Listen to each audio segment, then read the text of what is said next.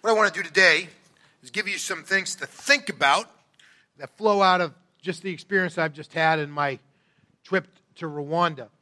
Some of you are aware of the fact that I've been going to Rwanda since 2010. So I've made 8 different trips to Rwanda so far. And the best that I could put in the math together, I've been in country for just a little over 100 days so far over that 8-year period. Second year I went in 2011, I was there for a little over a month. And the rest of them have been about 17-day trips. And I want to try to give you 4 things to think about that flow out of that experience. You're not going to be able to grab onto all of those, so maybe just pick one at the end to really kind of think through and begin to kind of pray through. They're all things that struck me out of my experience there. But as we get into this, let me just share just a little bit about Rwanda with you. We're going to bring up a map here of Africa. And so Rwanda is this little spot right there. So this is the DRC, the Democratic Republic of the Congo. Geographically, I've heard that it's about the same size as Western Europe, the DRC is. And there's been a lot of militant groups that have been working in the eastern part of the country because there's a lot of mines there for copper and tin and cobalt and that kind of stuff. Just to the south of Rwanda is Burundi. Burundi's been having some turmoil lately related to some transitions in their government, or more specifically, a lack of transition in their government. A president who's been in power for over 30 years wanted to stay a little longer, had the constitution changed. And with that, now there's about 250,000 refugees from Burundi that are currently in Rwanda. Of course, you have Tanzania that is also off to the east. And then this country right here is Uganda. This is where Taylor went and Josh Ayatollah went. And they just had a major election, again, to keep a person who's been in power for a long time, to keep him in power going forward. Actually, Rwanda's doing just the same thing. They had a constitution, allowed their president to serve 2 7-year terms. They've just voted in a new constitution, which has a 7-year transition period, and then then they're going to go to 5-year terms, and you can serve 2 consecutive terms for 10 years, but he's going to get a chance to restart his clock. So he's been the president already for 14 years, was the interim president before then, and now is going to have an opportunity to serve for another 17 years before they get done. And so he could be in power to 2034. It's very interesting. One of the biggest differences between the States and Western Europe and Africa is that they put security in people where we put it in the rule of law. And they have a very hard time making that transition to believing in the law and et cetera. So, but here is Rwanda, this tiny little country. Geographically, it's almost the exact same size as Massachusetts. Massachusetts is a little over 10,000 square miles. Rwanda is a little over 10,000 square miles. And so it's very close. Our population in Massachusetts is a little over 6 million. They have a little over 11 million people. So they're much more densely populated than we are. Their population is a lot different than ours in a couple of other ways. 50% of the population in Rwanda is the age of 20 or younger. So you guys would be some of the old people because you might be over 20, and that puts you on above the median age in Rwanda. 42% of the population is 14 years of age or younger. 42% is 14 years of age or younger. So what you've had is you've got a lot of these young folks who've grown up after the genocide. They've gotten married, and they're having kids like rabbits. The vast majority of the pastors that we serve have at least 5 children. Some of them have more than 10 children. And so it's very. Only 4% of the population is over the age of 55. So I was one of the old guys. Whereas Joel went into the church building and they lowered it by 3 decades, I step in, I raised it up a couple of decades, right? Because they're just so much younger. The economic level in Rwanda, even though the country is rapidly developing, growing at 8 to 10% a year, some years more than that, it's just a different world than here. I mean, one of the ways you can measure the economic status of a country is by the gross domestic product per capita, right? That means how much do we produce on an annual basis per person living in the country. Give you an example. Here in the United States, that number in 2013 was a little over $54,000 worth of product that was produced, services that were sold per person in the United States. A little over $54,000 per person, right?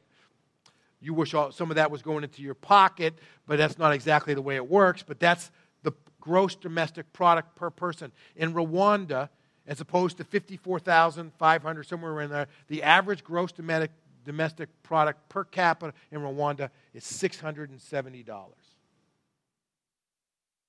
So that means if you want to put them side by side, the United States produced, in terms of goods and services worth something, they produced the same amount in the first 3 days per person of the year that Rwanda would take for the entire year. So it's just a totally different world. The average income per family is somewhere in the range of about $2,000 a year. Some obviously make significantly more. Some make significantly less. One of the pastors I'm going to introduce you to through a photo here a little later in my message, the home that he rents costs him $10 a month. And it's actually one of the better homes because it has glass windows and cement floors where some of them do not. So it's a very different kind of world. Only 85% of the population has access to clean water. And what I mean by access, that means it's within walking distance to go to a well where they can fill up a 5-gallon pail and bring it back and have access to clean water. Only 85%. In America, that would be 100%. I mean, you can drink out of your garden hose out in your front yard, right? And the water is safe. 15% of the population has no access to water. Electricity only goes into 20% of the homes. Only 20% of the population has access to electricity. Now think about that. That's 9 million people in the country who do not have access to electricity. And you think about the basic things we do. How do you charge a cell phone when you don't have power? And if you can't have even an $8 cell phone that you can buy minutes for in $500 increment, 500 franc increments, which is like 60 cents. If you can't do that, how do you communicate with anybody? You know, how do you call your husband who's in the city being at training and tell him, you know, our kid is sick, or et cetera? It's very, very different world. You think about all the different ways that we use electricity. It's a totally different world. Educationally, Rwanda right now is having some significant strains. Imagine with 42% of the population is under the age of 14, right? You know, and 50% is under the age of 20. And so they do not have a way to educate all the kids together. So education, public education in Rwanda is not mandatory. And only about 60 to 65% of the population actually goes to school. So you imagine, again, 30 to 35% of the kids, and we're talking about hundreds of thousands of children who live in areas with no electricity, limited access to running water, can't read, can't write. How do you engage the 21st century? It's a very different kind of world, right? Very, very different.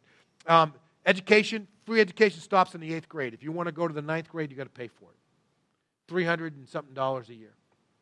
We had a pastor that we've done some work with. He came to me on the side through the translator that our contact in Rwanda had organized to be at the building with us that day. You saw a picture of him and Jerry's, biggest Rwandan we've ever seen. He must have weighed about 400 pounds. His name was Jose, very big fella, great guy.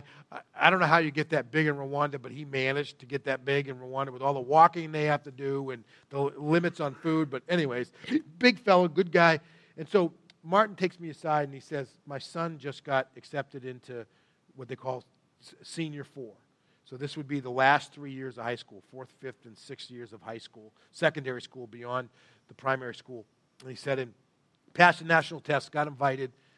I don't have the money to send him. And the original payment was 85,000 Rwandan francs. That's like $110 for him to start. $330 for the year. He had to show up with, this is what you had to go to school with. This is a boarding school, right? You have to show up with, you have to have a uniform, you have to bring your eating utensils, and you have to bring a mattress to sleep on. when you show up. Those are the three things you had to have in addition to making the fee pay. We were able to work that out, and he's able to go. We had to kind of keep it quiet on the side, but very different kind of world, right? So out of that, we go to serve. Been doing so since 2011. This was a different kind of an experience for us this year because we have more opportunity to get outside of the capital and to engage the pastors in settings where they live all the time. And there's some things that really emerged for me, things that I'm processing, and I'm hoping one of you'll latch on to at least one of these in your journey as you think about this today. And I'm only going to use one passage of Scripture. I'll use it a little later in my message. But I want to start first with this thought. We experienced more spiritual warfare this year than we had in past years. There's always a little bit of difficulty, that kind of stuff. And I'm not talking about the fact that last year we had running hot showers, and this year we were back to heating up buckets of water and pouring them over our head one bottle at a time. That's the minor stuff. I mean, first of all, some of our pastors really experienced it. We had one pastor who had a brother who lived in Kenya who passed away during our training, and he had to leave and go to Kenya. This is the guy who pastors the church where the tent is at, and in the Herman area of Kimisagara there in Kigali. We had another pastor whose 18-month-old son died, and he had to leave the training in midst. We had another guy whose sister passed away, and so he and another guy left to go back to their village, Batama, where we got to go on our second to the last day in Rwanda. Called back a couple of days later.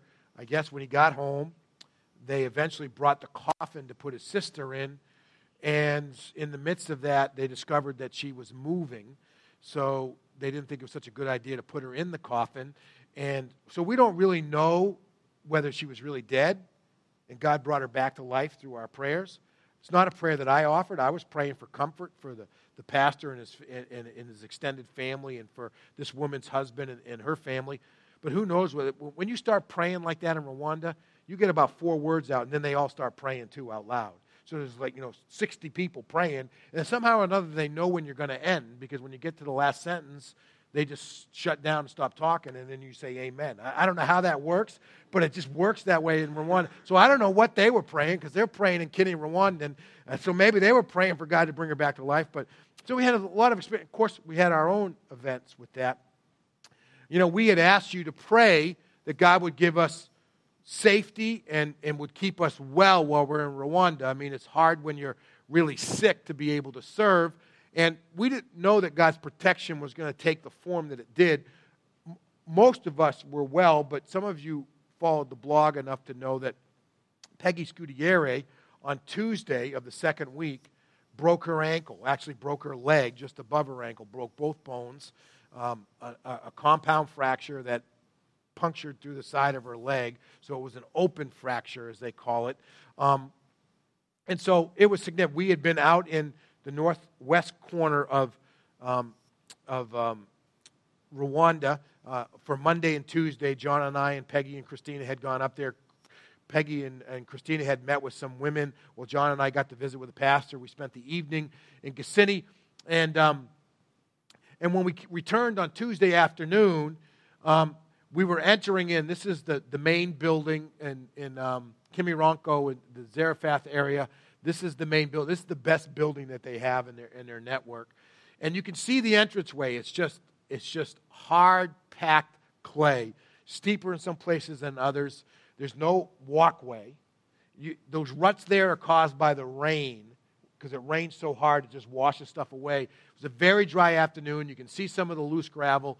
And despite the fact that John had a hold of Peggy, that I just warned everybody to watch their step, and etc., Peggy slipped, and she broke both bones just above her ankle. And so it's not what you want to hear when you turn around and you say, "Are you okay?" And she says, "I think I broke my leg," or "I broke my leg." She didn't say it with any doubt in her voice. And so you can imagine all the kind of panic kind of starts in, and et cetera. We finally decided the best way to get her to the hospital is really just pick her up, put in her back of the Jeep that we have, and she's carted off to the hospital. This is the hospital here. It actually looks fairly modern. It was built dedicated in 1998. I read the sign outside. And all the signs are in English because they're adopting English as their national language now, in addition to Kinyarwanda. And I guess right after the genocide, some king with a lot of money gave him all the money. So they named the hospital after him, King Faisal Hospital. It's, looks can be a little deceiving. First of all the walkways are actually outdoor hallways. So when they carted her from the recovery room to her room, she was being pushed down a hallway that didn't have an outside wall. It just opened and looked into the courtyard down below. Not a whole lot of furniture to sit on. So we were struggling for places to sit as we waited. They didn't have a wheelchair that actually had a leg thing that held her foot up. John was just holding it up for her at the beginning, and then when she got put on the bed, they couldn't find any pillows to prop her foot up, so we were using our book bags and stuff to keep her foot elevated. But God's protection took the form of 2 surgeons who had actually been trained and done their internships and had worked and practiced medicine in Europe before returning to their native Rwanda, and they actually did the surgery on that Tuesday evening, they installed 4 screws and a plate which had 5 other screws on it. I've got the photos, but I didn't feel at liberty to show those up here because I didn't ask Peggy. You get the picture of all the screws and all that kind of stuff. And she saw her doctor this week and saw the orthopedic and said that it looks like they did a good job. And she all said they had to put 2 screws in on an angle here to hold the bone, one on the other side, and then a plate's on the outside, and then there's one that goes across to hold the 2 bones in relationship to each other until everything heals up. It was quite a process. But, there's some things you really learned through all of that, And, one, we when we fly over, we often are talking to people, standing on line, trying to immigrate or whatever with people. They're there is with Nurses Without Borders, Doctors Without Borders, Teachers Without Borders. There's all kinds of different organizations that do work all around the world. And while we were there, we really experienced kind of church without borders. Now, we've developed a relationship with these guys, but really, I think John would articulate the same thing, and Peggy. We felt like we were getting the same level of care like we would have from our church here in Sterling. The pastors, when we gathered around Peggy to pray before she went into surgery, again, there's like 15 people in the emergency room. Now, they'd already asked us to limit it to 2, right? But the time came for her to kind of say, well, okay, we're going to pray, and all of a sudden, just more and more guys are coming through the door, And we got to start. And I start out in English, and before you know it, I'm sure they could have heard us on the 4th floor. The guys were praying so loud, I don't know what the people on both sides of her were thinking through the very sound-deafening fabric curtains that they had, And we're praying for her and that kind of stuff, and then when the surgery's over, like at midnight, there's still pastors there. Who are caring for us. And then, in the midst of all of that, not only did we experience kind of the family of God without it, but I got to tell you, just to see the way some of our team responded. And Jerry D'Agostino, as he told you earlier, he had some struggles. He had arranged to go on this project. Somehow or another, work was first supportive, and then they said they really didn't want him to take the time off, and he said all the struggles. And so while he's there, he's getting emails back and forth about the fact that he doesn't have his job if he doesn't show up tomorrow. It's kind of hard to do, and all these kinds of things. And yet in the midst of all of that, Jerry's saying, I'm not going to let it distract me from learning what I came to learn, the way it's supposed to shape me. And so he's really kind of rising above. And then in the midst of this whole journey, not a single time did John or Peggy complain. Not one negative word. In fact, when I showed up at the ER after we got her in the car, she's being run over and et cetera, we take a different car after we kind of get some things organized and make sure Shane and them had a way to get home and all that kind of stuff. And we get there. When I walk into the ER, she's sitting in a wheelchair and John's holding her leg up. The thing she looks at me, she says, "Pastor, I'm sorry for messing up our trip." That was her attitude, And then from there on out, she simply said, "I don't want you guys to miss out on anything you were supposed to do. So don't stay here and take care of me. Go do what you're supposed to do." And in all of that, just this incredible attitude. And that was indicative in the pastors as well. They were amazed. They said, "You know what? When she broke her ankle, we figured the project was over. You guys were going to get her ready to go home, and you were all going to go home. And the fact that you stayed and did the rest of it was just..." And in the midst of that, the passage of Scripture that started coming back to me is one that I had taught to the pastors in week 1, and it's from 1 John 4:4. And he says, you are from God, little children, and you have conquered them. He's talking about false teachers who want to take you away from what God really offers us in Christ, because the one who is in you is greater than the one who is in the world. And the thing that struck me was that we so often are looking for ways to escape our circumstances. We want God to deliver us from our circumstances. In fact, we had some interesting questions about Rwandan pastors who had been to Israel and been baptized a second time in the Jordan River, and were they now somehow or another special pastors because they, all that kind of stuff, and they had brought back this really expensive oil to anoint people with, and if you got anointed with it, all that kind of stuff. And all of that is about people trying to find a way to be able to escape their circumstances, somehow to get this special blessing where they don't have to deal with what everybody else is dealing with, and yet in the midst of it, there's a way for us to really experience victory in the midst of our circumstances, because the one who's within us is greater than the one who's in the world. And I wondered, and I reflect on how is it that we as the people of God actually experience victory in the midst of our circumstances, rather than somehow or another just as we escape or avoid certain circumstances. And to me, that's just an incredible message for us to experience here at home. In ways in which in our everyday lives we can really experience victory despite our circumstances. And the list could kind of continue just to go on and on about that. But let me point out a couple other things to you. And some of this relates to just that point. We gave the guy, we were teaching 1 John, and then we were trying to do a section on leadership that Jerry was talking about earlier. And then the second week we taught the book of James, and then we were trying to work on how to lead thematic Bible studies so that guys could learn how to teach their pastors about, teach their people about prayer or marriage or, whatever, all the way through the Scriptures, not just out of one. And so we're working through this journey, and we got to the section on leadership. And so we challenged the guys, with kind of introduction to it. It said, all right, it was late in the day on Wednesday. It was hot. We were tired. They were tired. So, okay, in groups of 3, what we want you to do tonight is you have to make a decision. We want you to think of yourself as a church planter. And so you're making a decision on where you're going to have your church meet for worship.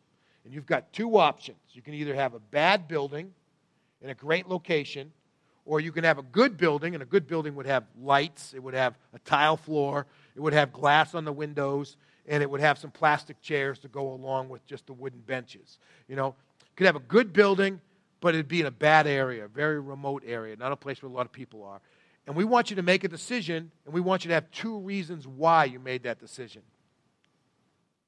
So we come back the next morning, we're really interested to see what they're going to hear. And I got to tell you, I wasn't really prepared for some of the answers that I got, both on a good and a bad. First guy said, I'll take the bad building in a good location. You can cast enough vision, talk about what God's doing, develop the congregation, should be enough resources to improve the building, all that kind of stuff, and then we're in a place where we can impact a lot of people. Good reasons. Several other groups said we would take the good building in a bad area because the bad area needs to be served. In other words, they're looking at it as like a mission field. We can go in and develop the area and care for people and start some programs that are going to help people, help literacy, all that kind of stuff. Great reasons. Several of the groups stood up and just with a great sense of pride is we would just focus on being godly pastors. And another group said we would just claim the promises of God. And I just looked at them after a while and I just said, well, where are you going to meet? You're talking to somebody on the street on Friday afternoon and say, hey, we're having church services on Sunday. You should come visit us. Where are you going to tell them where to go? And they just kind of looked at me with this baffled look, and we didn't have all the answers to that. You never do, and et cetera. But the dynamic that just stood out to me was that it's a global challenge to take our faith and translate it to our everyday lives. It's great to think about being a godly pastor, standing on the promises of God, all those kinds of wonderful things. But somewhere in the midst of that, you still got to do Monday through Saturday, right?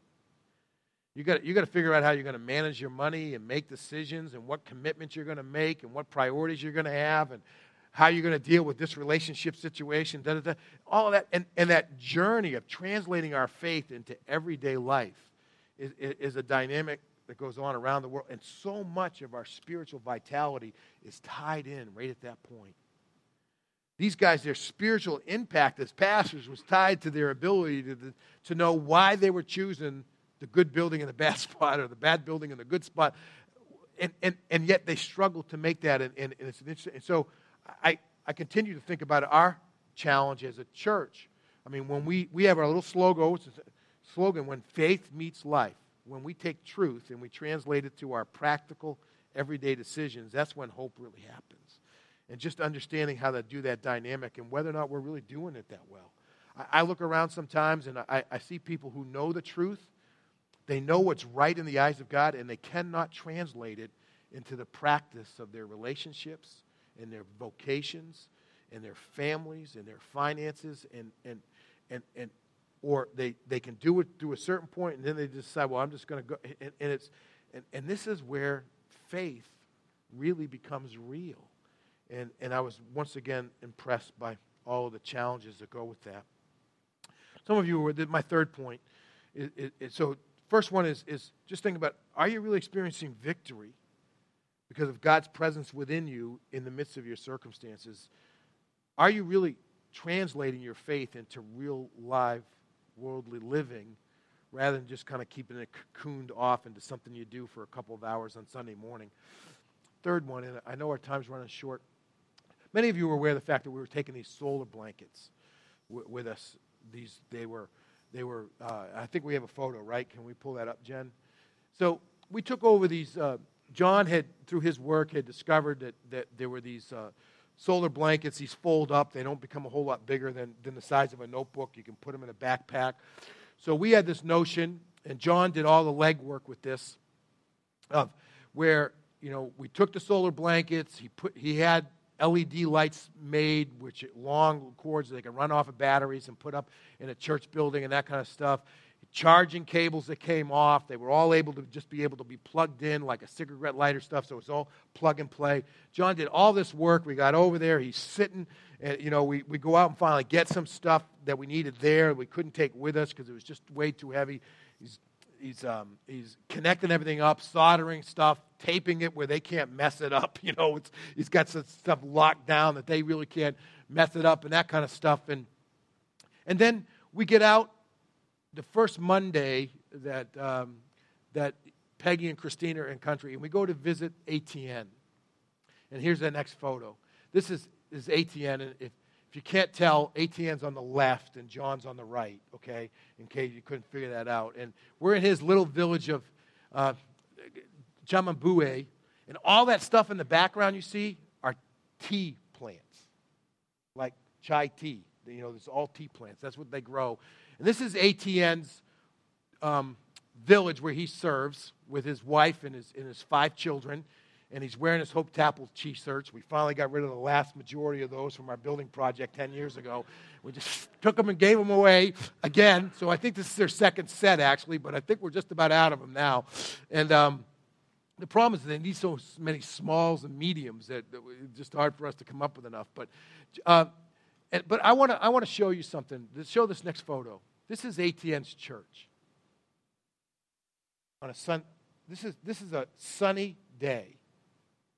And Christina and Peggy are teaching the pastors' wives. They've come from a long way, and a few other church leaders. And, they're hearing things like, okay, what is your day like? And the ladies are telling them, well, I get up in the morning, and I look for something to eat for my kids and for me. And if I can't find anything, I try to go find somebody else. I mean, that's how they start their day. When was the last time you got up in the morning and wondered, am I going to have anything to eat today? Doesn't happen to us very often. But then this is their church building. You notice that there are some openings for windows on the side. They don't have the money for glass windows. The government won't let them put up wooden shutters. So they have no way to secure the building but literally just a brick over them. Now, just think for a minute. What kind of a difference is having 2 really bright LED lights going to make in this place on a Sunday morning when they have worship? They can plug those lights into that battery that's been charged by the solar panel. turn them up, and it's gonna be brighter than any light that they have in their community. We can't even read in the house that we're in without additional lighting because it's just so poorly lit. Just think of the impact. And it struck me as I thought about this afterwards, is that the way that God uses the gifts and abilities of his people to make a difference in the kingdom.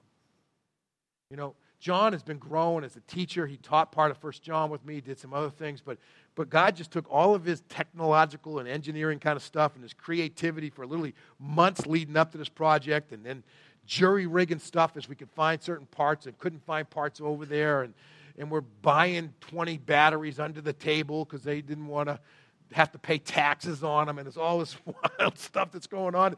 And John's sitting there soldering stuff, and he uses his ability to make a huge difference just for the moments of experience.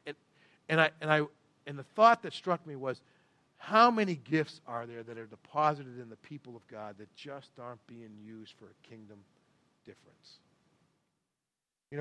Whether it's an artistic ability, whether it's an ability just to formulate communications and get the word out, whether it's for marketing stuff, whether it's facility stuff, whether it's, there's all kinds of abilities that God has invested in this people, and there's so much of it that can contribute back to the kingdom.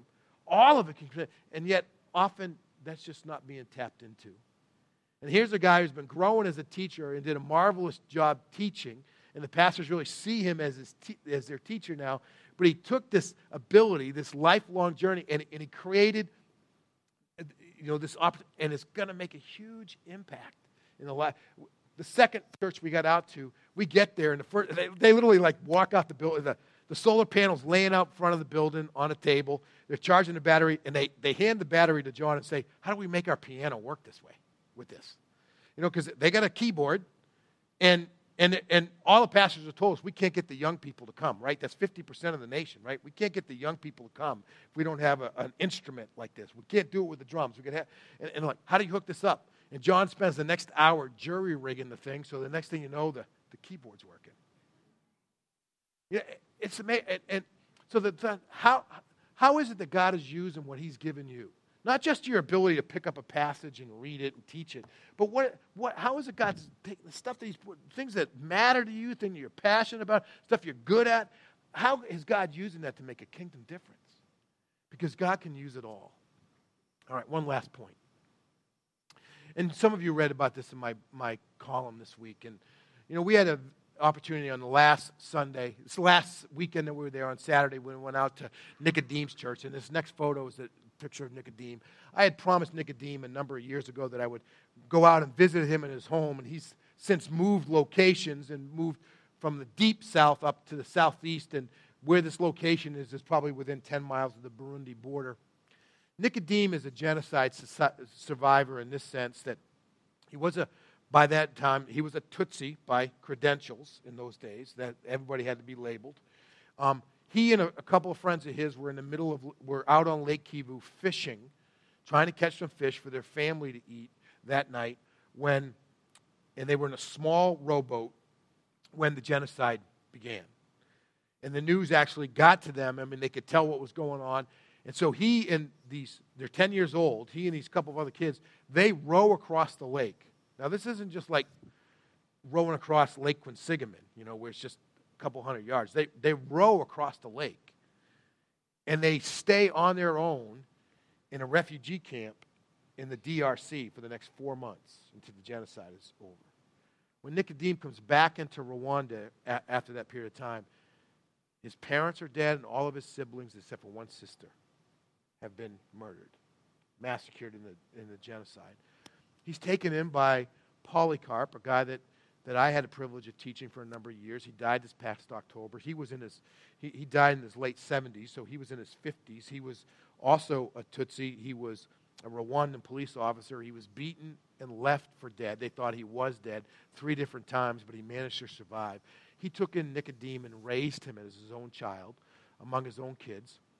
And Nicodeme has become one of the pastors. He's been in all of our training. So he's 32 years of age now, married to a woman by the name of Therese. And they have 5 children. with a set of twins, and she's pregnant with their sixth. So, and they look at us and say, why do you only have two? And it's very interesting. This is Nicodeme's home, which he rents. He pays $10 a month to rent this home. As I said, it's got glass windows. It's got a cement floor. Let me show you just a couple photos from inside. This is their pantry.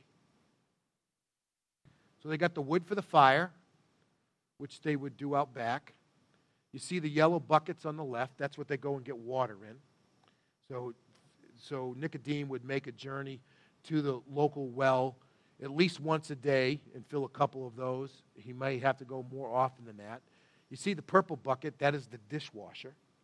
So that's where they wash their dishes. The red one probably is something that they would not only wash their food in, but they also wash their clothes in. So that's the washing machine. And the hedges you saw out front, that's the clothesline. That's where they dry their clothes. They lay them out over the hedges. And you see they got a couple of pots and pans. What's conspicuously absent is any food, which they would buy essentially meal by meal. And you will see in the main pot on top of the green one, there's some white stuff in there. We gave them a 50-pound bag of rice to each of the pastors. And so they had had some rice the night before. Let me show you the family bedroom. This is the family bedroom. So that's about a 4-foot by 4-foot foam pad with some kind of a mattress, with some kind of a covering on it. And they obviously sleep underneath the mosquito netting. Now, there was another apparatus like this, minus the mattress, in another room.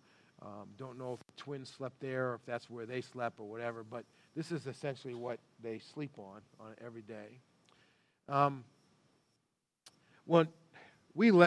Nicodemus was gracious enough to take us by there after showing us a piece of property that the church had built. They were going to kind of set up a second site about 3 or 4 miles outside of the village, and they had already started forming some mud block and that kind of stuff, and he took us back by there. And then we went back, and I sat there, and we had lunch with them, and then afterwards we had a service where everybody was invited, and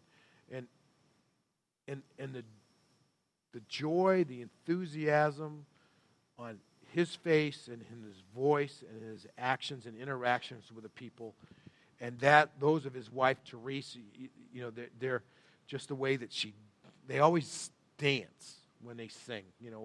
They can't think of expressing happiness or joy of excitement without dancing. So she's dancing and they're singing, and the look on her face just exudes a sense of joy. And I'm trying to put the two pictures together, right? Here they are. They just have this profound sense of just emanating joy and happiness and just being exhilarated to be alive and be all the kind of great stuff, that things that God is doing. And I'm contrasting that against where they're going to go lay down their head to sleep tonight, and whether there's going to be anything on the plate besides the rice that we gave them. And immediately my first reaction was, you know what? They're only joyful because they don't know what they don't know.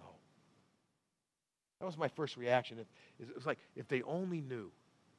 If they just came to the States or went to Western Europe for a short period of time and saw what it's like to actually have running water and electricity and a comfortable bed and air conditioning, and other kinds of things. And so the only reason why they're really content is because they don't know what they don't know. And that's just wrong.